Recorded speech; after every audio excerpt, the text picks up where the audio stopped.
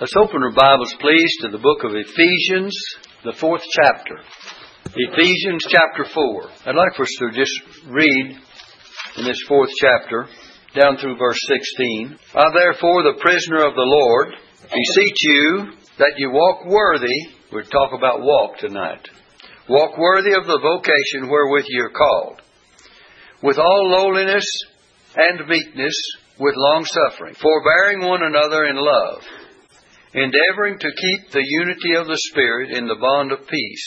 There is one body and one Spirit, even as ye are called in one hope of your calling.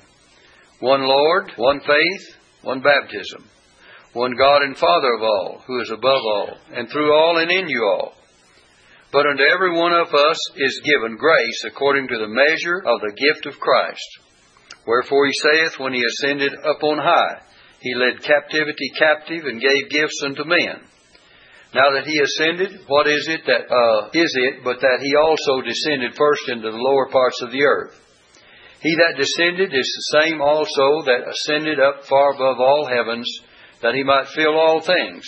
And he gave some apostles, and some prophets, and some evangelists, and some pastors and teachers, for the perfecting of the saints, for the work of the ministry, for the edifying of the body of Christ, till we all come in the unity of the faith, and of the knowledge of the Son of God, unto a perfect man, unto the measure of the stature of the fullness of Christ, that we henceforth be no more children, tossed to and fro, and carried about with every wind of doctrine, by the sleight of men, and cunning craftiness, whereby they lie in wait to deceive, but speaking the truth in love, may grow up into Him in all things, which is the head, even Christ, from whom the whole body, fitly joined together and compacted by that which every joint supplieth, according to the effectual working in the measure of every part, maketh increase of the body unto the edifying of itself in love. We could read the whole chapter and it would be useful, but for the purpose of our message tonight, we'll stop right there. Now then, we're going to talk about the Christian walk. In verse 1 of the 4th chapter, it says that you walk worthy of the vocation wherewith you're called. The word vocation is the calling wherewith you're called. Now then, this has to do with conduct and duty.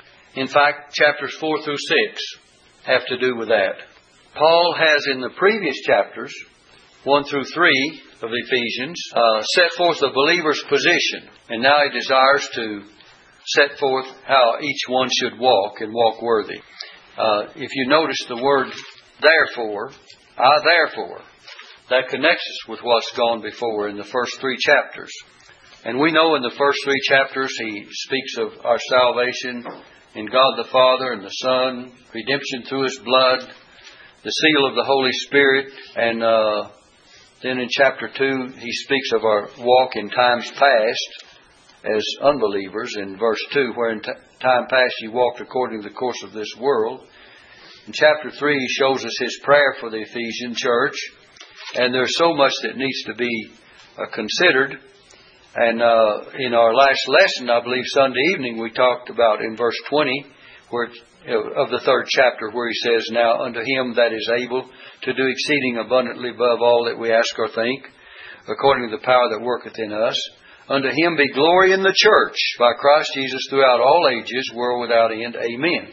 So that brings us up to the 4th chapter in just a gist of what we would find if we studied in detail the first 3 chapters. And you and I know that it's a fullness of study in the first three chapters. But to get to our point tonight, we want to talk about the Christian walk. Actually, we could pick out the words walk and walked and deal with those in this book. But we're going to approach it in a little different way. If you would like 7 walks here, and just mark them down, Ephesians 2 verse 2, it says, where in time past you walked, according to the course of this world. So write down Ephesians 2:2, or just underline them as we go through.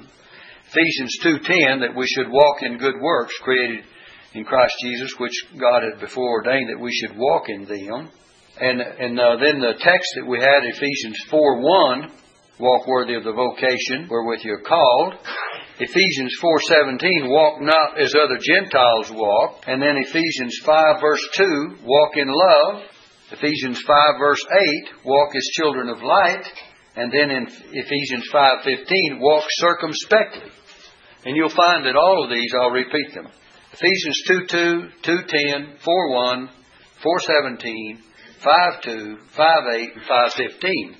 And I have taught it in that fashion before, but tonight we will not teach that after that kind of a lesson. But we want to teach how Paul desires that each one is to walk worthy. And so look again at 4 verse 1. And the context that follows that we'll be dealing with somewhat. So 4 verse 1 he says, I therefore, notice, the prisoner of the Lord, beseech you that you walk worthy of the vocation wherewith you are called. Now on down through verse 16 that we read, we find the character of the Christian walk. That includes the whole thing. That would be our main topic. But then underneath that main topic we have several thoughts. The character of the Christian walk is seen in these first 16 verses.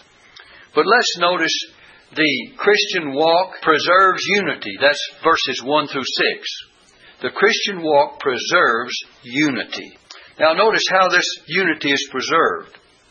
Let's look at it. In verse 1, go back, the last part. You walk worthy of the vocation wherewith you're called, here's how you're to walk, with all lowliness and meekness, with long suffering, forbearing one another in love, endeavoring to keep the unity of the Spirit in the bond of peace, and so on and so forth. And we'll take it kind of verse by verse here on this particular point.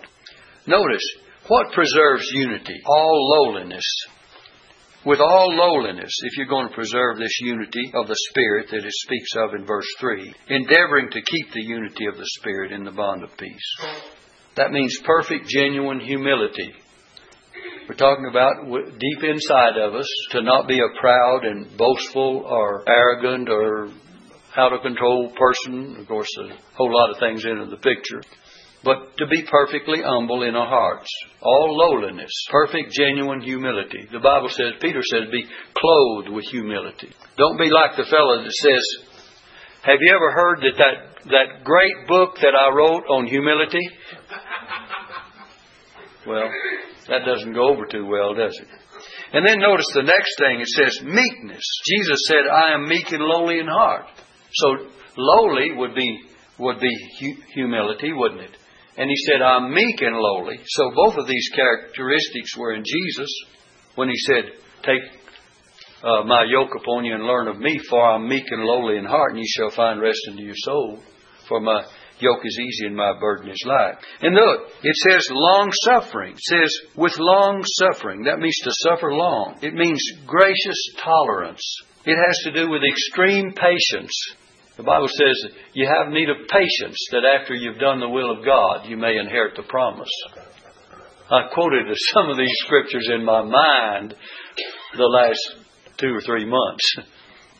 Up there in a little motel room, 4 walls looking at me, and all the things that were happening. But anyway, patience. And you have to have patience. And then forbearing one another in love, to bear with one another. And all of these things help to keep the unity of the Spirit, to bear with one another, forbearing one another in love. Look at that. You know, lack of unity is very destructive. Lack of unity in the church is very destructive. And we need unity in our homes. We need unity in our families. We need unity in the church because the church is a spiritual family. And the Bible teaches that we need this kind of unity to be blessed. We're talking about the Christian walk.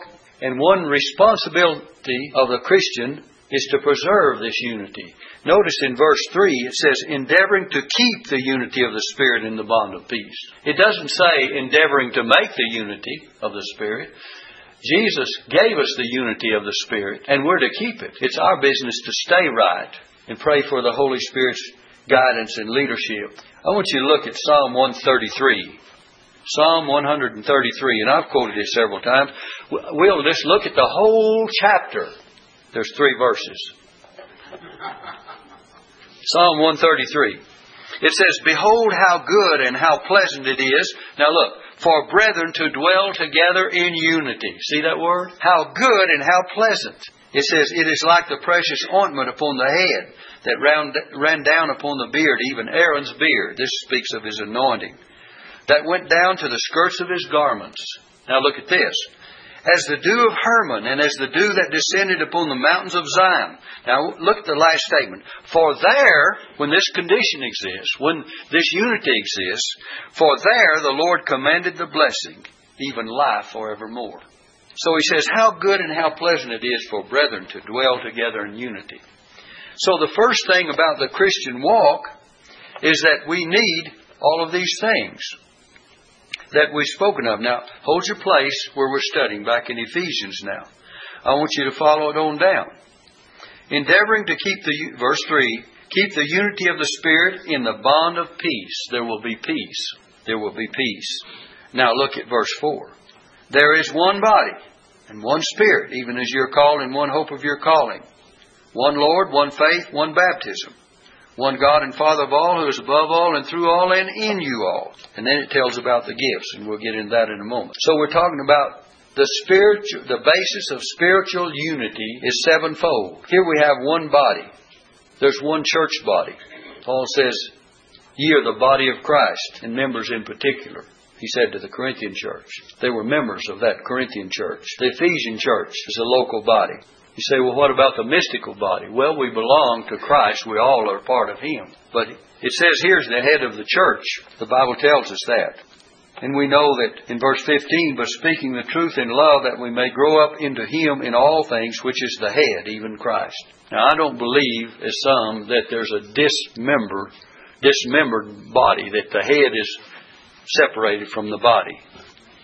You know, the head causes the body. We believe Christ is the head of the church. He's the head of the local church, and He's the head of He will be the head when it's united of a glorified church body that is yet being made up of all believers that will ultimately make up that glorified church. But right now, Christ is the head of every local church.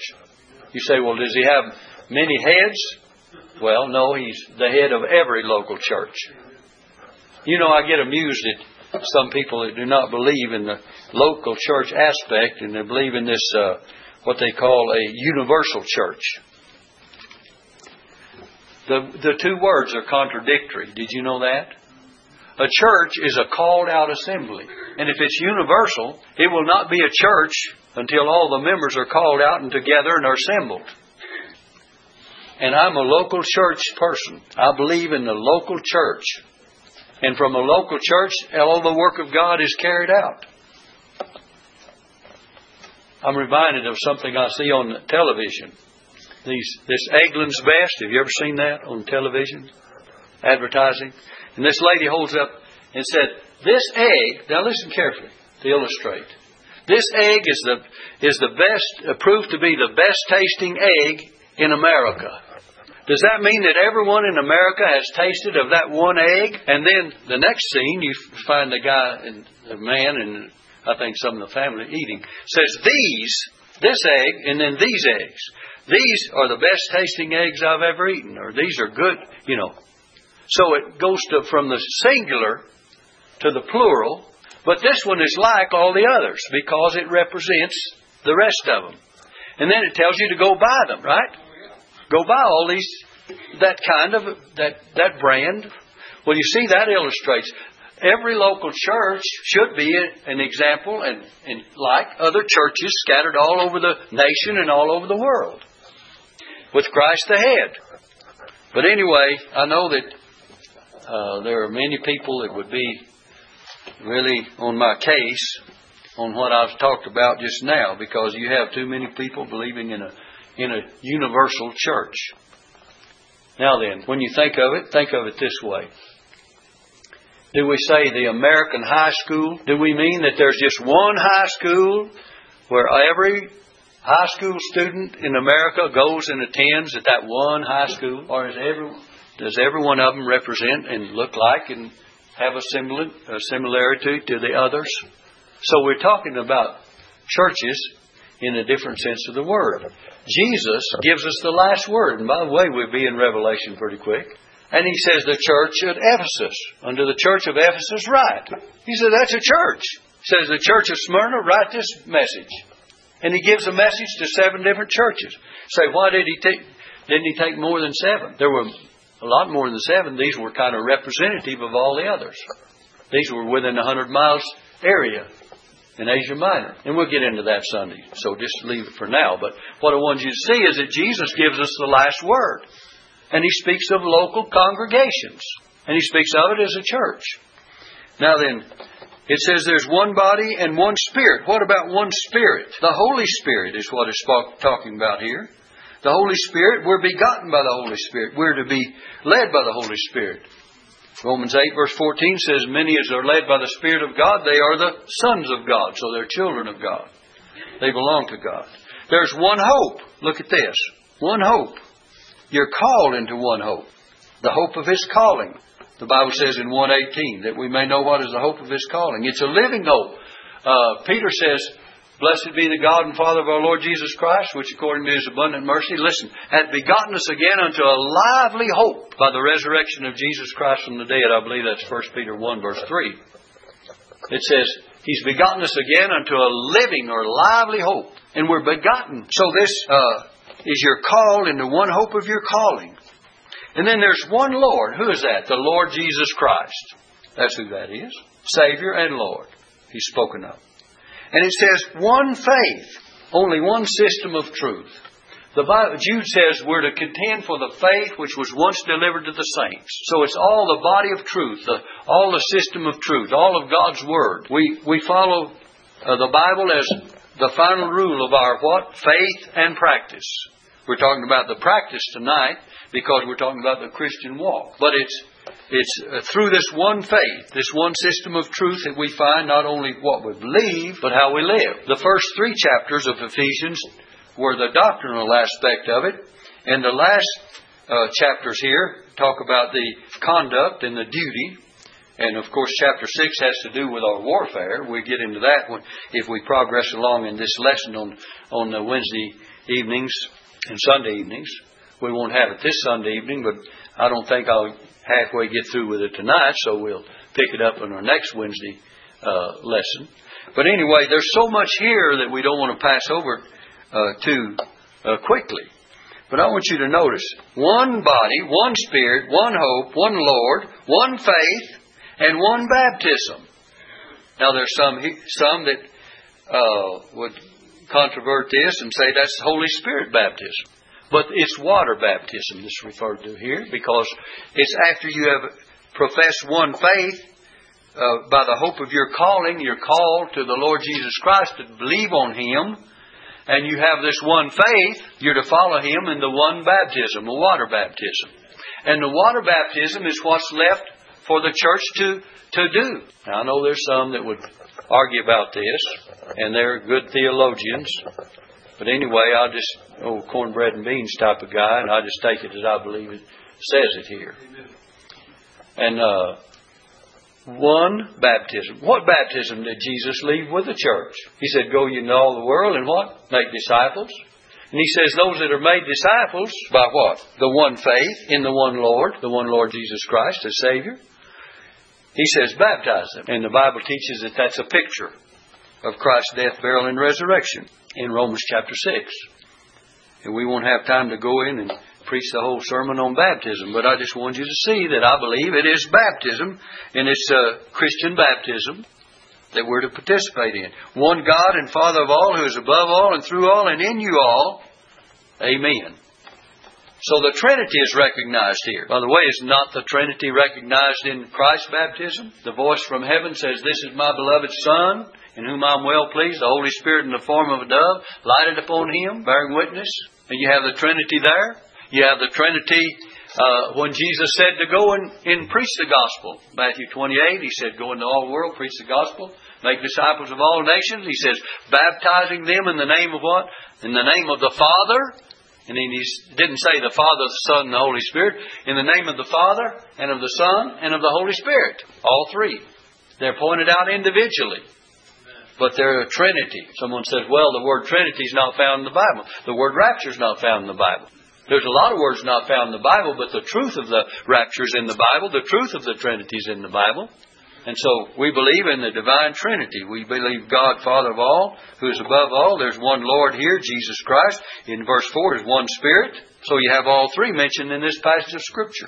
It's recognized, actively engaged in forming this unity that we're talking about. So, the Christian walk is to preserve, not to make, but to preserve unity. And by the way, the more we walk as Christians, the more unified we'll be in the things of God. We cannot be separated as God's people from each other. We can be separated from the world, and well, we should be. That's one of our points later on in the message. But we're to be together in the things of God, not separated. So we're to promote unity. The Christian walk, the second point under that main heading, by the way, if you're outlining this, the main thing was the character of the Christian walk, chapter 4, verse 1 through 16. And then the Christian walk preserves unity, 1 through 6. Now then the next section is 7 through 16. The Christian walk promotes usefulness. It promotes usefulness. Let's think of it. To everyone is given, look at verse 7. It says, but unto every one of us is given grace according to the measure of the gift of Christ. On down in verse 11 he says, He gave some apostles and some prophets, some evangelists, some pastors, and some pastors and teachers. Notice that these others are separated. Apostles are separate, prophets separated, evangelists separate, and then he says pastors and teachers. The same office for pastors and teachers. Pastors to be a teacher and a teacher is to be a pastor. They're to be the same. They're to both. If you have a pastor, he's supposed to be a teacher of the Word of God. To everyone is given grace. The gifts are given by measure. They're given to particular people. And by the way, we're not talking about the apostolic gifts. We're talking about for the church to continue. The apostolic gifts were given to the apostles. They had gifts that you and I do not have today. Some people believe in apostolic succession, but there is no such thing. The days of the apostles are gone. That's past. So when one says, I'm an apostle today, well, maybe you're one sent in that respect, but you're not one of the apostles as such. Because they had special qualifications. They had seen the Lord. And there were many things that we won't go into, but I will show you that they had special gifts or signs. Look in 2 Corinthians 12, verse 12. 2 Corinthians chapter 12 and verse 12. And notice what it says here.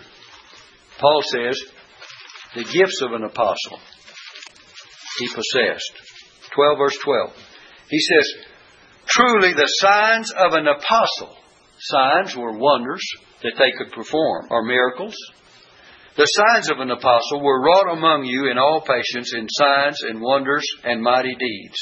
So in verse 11 he says, I am become a fool in glorying, ye have compelled me, for I ought to have been commended of you.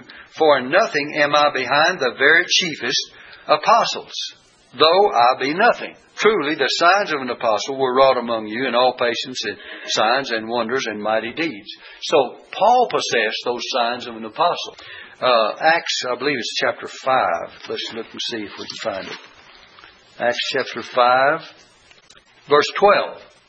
And by the hands of the apostles were many signs and wonders wrought among the people. What? And by the hands of the apostles there were apostolic signs.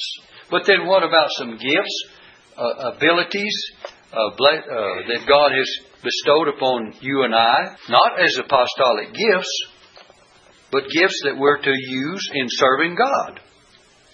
Never to the same degree that you have the apostolic signs.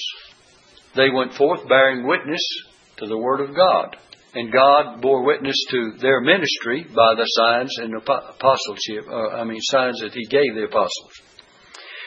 So notice, there's two things I'll refer to. First of all, look in our text and down in verse 11. You have Ephesians 4 verse 11. Hold your place there. It says, and He gave some apostles and some prophets and some evangelists and some pastors and teachers. for the perfecting of the saints, for the work of the ministry, for the edifying of the body of Christ. Now then, let's look at it. Apostles were a special chosen group, and there is no succession to the apostles. The New Testament prophets, neither apostles or prophets today, in the same sense that you find them in the book of Acts and New Testament apostles and prophets. The evangelist is a bearer of good news. Actually, he's a missionary. He's a preacher. That's what they did. They went from... Now, I know a lot of people... if you were to go to the description of evangelists today, you might find a lot of different ideas about evangelism. But the evangelist is basically a missionary. Goes forth to evangelize. That's what he is. And if you look in... by the way, there's only two other places that you find evangelists in the New Testament. Did you know that? Only two other places. And Timothy was told in his ministry to do the work of an evangelist, to evangelize. And that's in 2 Timothy chapter 4, verse 5. But look in Acts chapter 21 and verse 8. It says, I believe it says Philip the evangelist. Acts 21 and verse 8. And if you remember what Philip did, it says, and the next day, we that were of Paul's company departed and came to Caesarea, and we entered into the house of Philip the evangelist, which was one of the 7, and abode with him. The same man had 4 daughters, virgins, which did prophesy. But now, what did Philip himself do? If you turn back to Acts chapter 8, what was Philip doing? Acts chapter 8, verse 5. He was called an evangelist, wasn't he? Then Philip went down to the city of Samaria, that's verse 5, and preached Christ unto them. And the people with one accord gave heed unto those things which Philip spake, hearing and seeing the miracles which he did, and so on and so forth. And on down, it tells in verse 12, but when they believed Philip, preaching the things concerning the kingdom of God, in the name of Jesus Christ, they were baptized. They believed, and they were baptized, both men and women. All right, now let's turn down to verse 26. It says, and the angel of the Lord spake unto Philip, saying, arise and go toward the south, unto the way that goeth down from Jerusalem to Gaza. He called him to go down, which is desert, a desert road. And he arose and went, and behold, a man of Ethiopia, an eunuch of great authority, under Candace, queen of the Ethiopians, who had the charge of all her treasures, and had come to Jerusalem for to worship, was returning and sitting in his chariot, and read Esaias the prophet.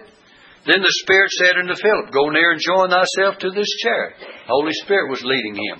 And Philip ran thither. He was anxious to do what God wanted him to do. And heard him read the prophet Esaias, and said, understandest what thou readest? So he's doing the work of an evangelist. It says Philip the evangelist.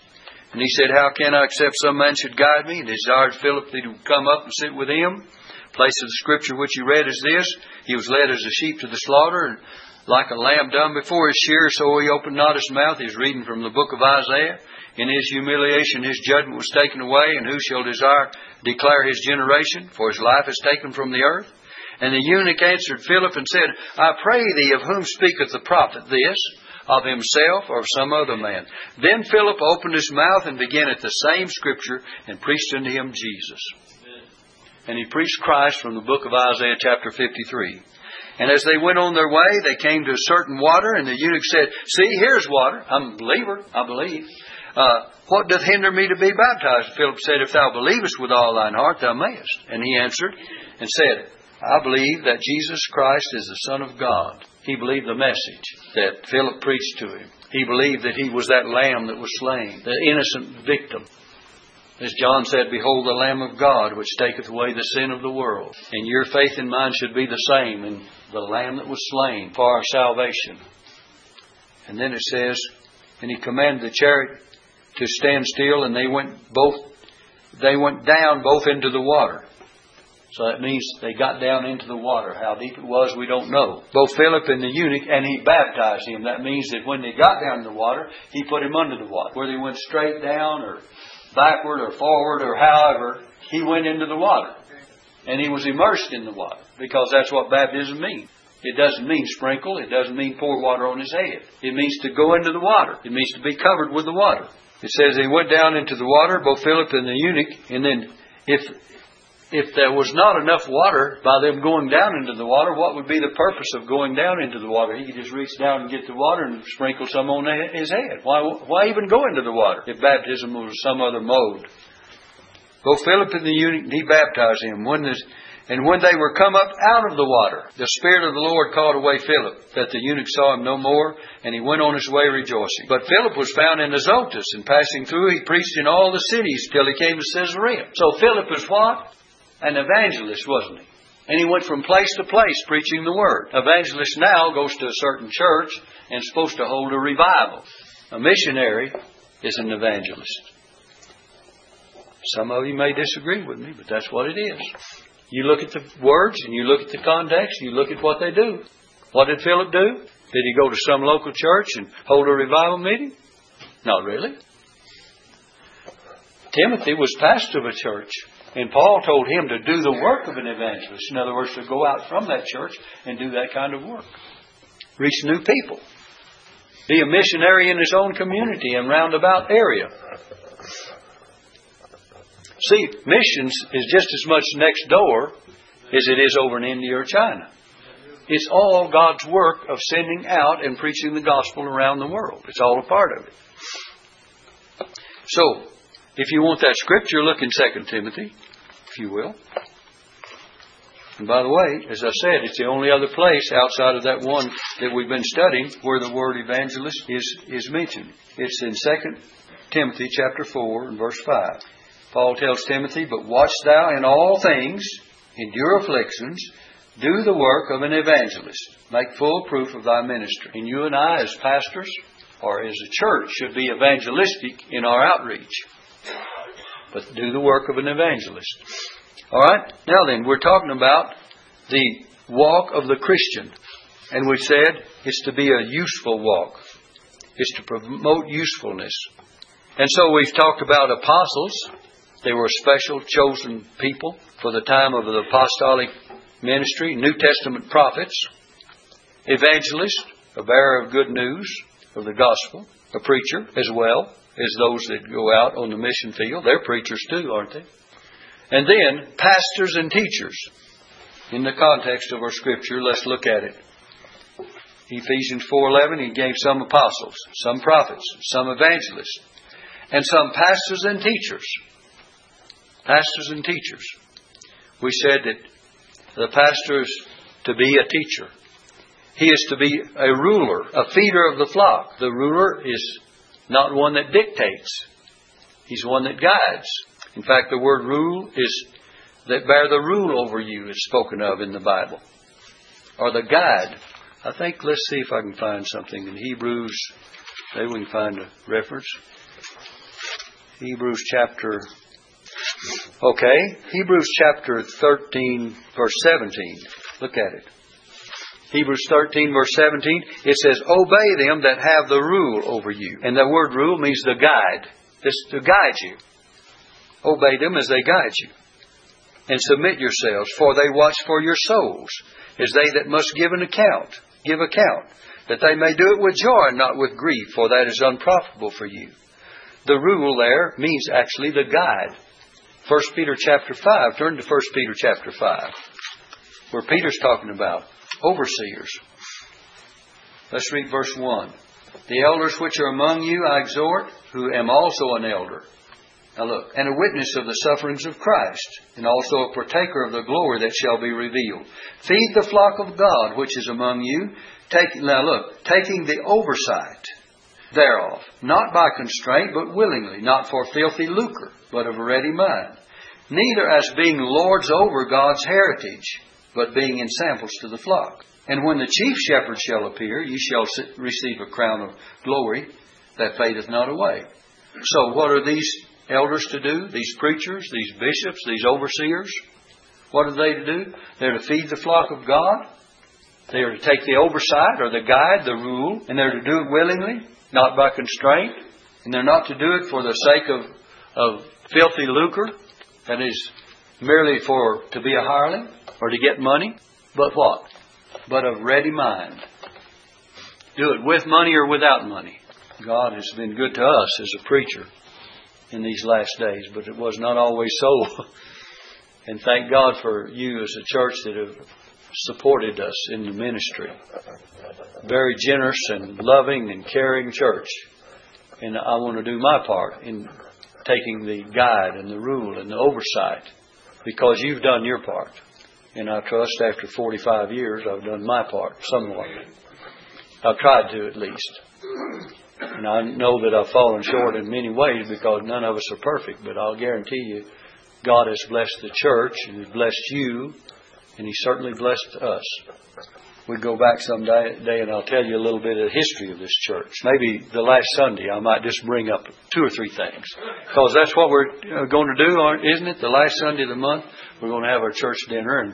And as of February 1st this year, it'll be 45 years ago that my wife and I and 2 little kids started the first service in an old building up in the middle of Ruidoso next to all the saloons. And it was a broken down building. Board and bat. You know what board and bat building is? Just a board with a bat over the crack. And there's no studs. That holds up the wall because they're very thick boards. Just old thick rough 1x12s. And then the air comes in through everything. That's the kind of building it was. And did you know in those days there was a board sidewalk in front of the church? Board sidewalks, and all of them were rotted out, and you go along, people go along the street of Ruidoso, and they'd step down through those holes, and they'd dodge that and go out in the street, of such street as we had, to keep from falling, breaking their leg in the sidewalk. There's no sidewalks, no concrete. So I tore all that out, and I run a concrete sidewalk there. Well, anyway, that off the subject, I guess. But someday I'll tell you about it. But anyway, Clint's good to have you. So we're talking about the walk of the Christian. And he's to continue, the pastors and teachers, the ruler, the one that feeds the flock, the leader, the guide. The purpose is for the perfecting of the saints, for the work of the ministry. And notice what it says. For the perfecting of the saints, for the work of the ministry, for the edifying of the body of Christ. And it says, look, till we all come in the unity of the faith. So that means our work is not done till the Lord comes. And the knowledge of the Son of God unto a perfect man, to the measure of the stature of the fullness of Christ. We're not going to be there until, as we said in Jude 24, He presents us faultless before the presence of His glory with exceeding joy. And by the way, we just got one main point of our message. The Christian character of the Christian walk. We said it was to preserve unity and it's to promote usefulness. And the next section we'll take up in our lesson will be the Christian is to walk consistently. We'll talk about the consistency of the Christian walk. So our time has gone and passed.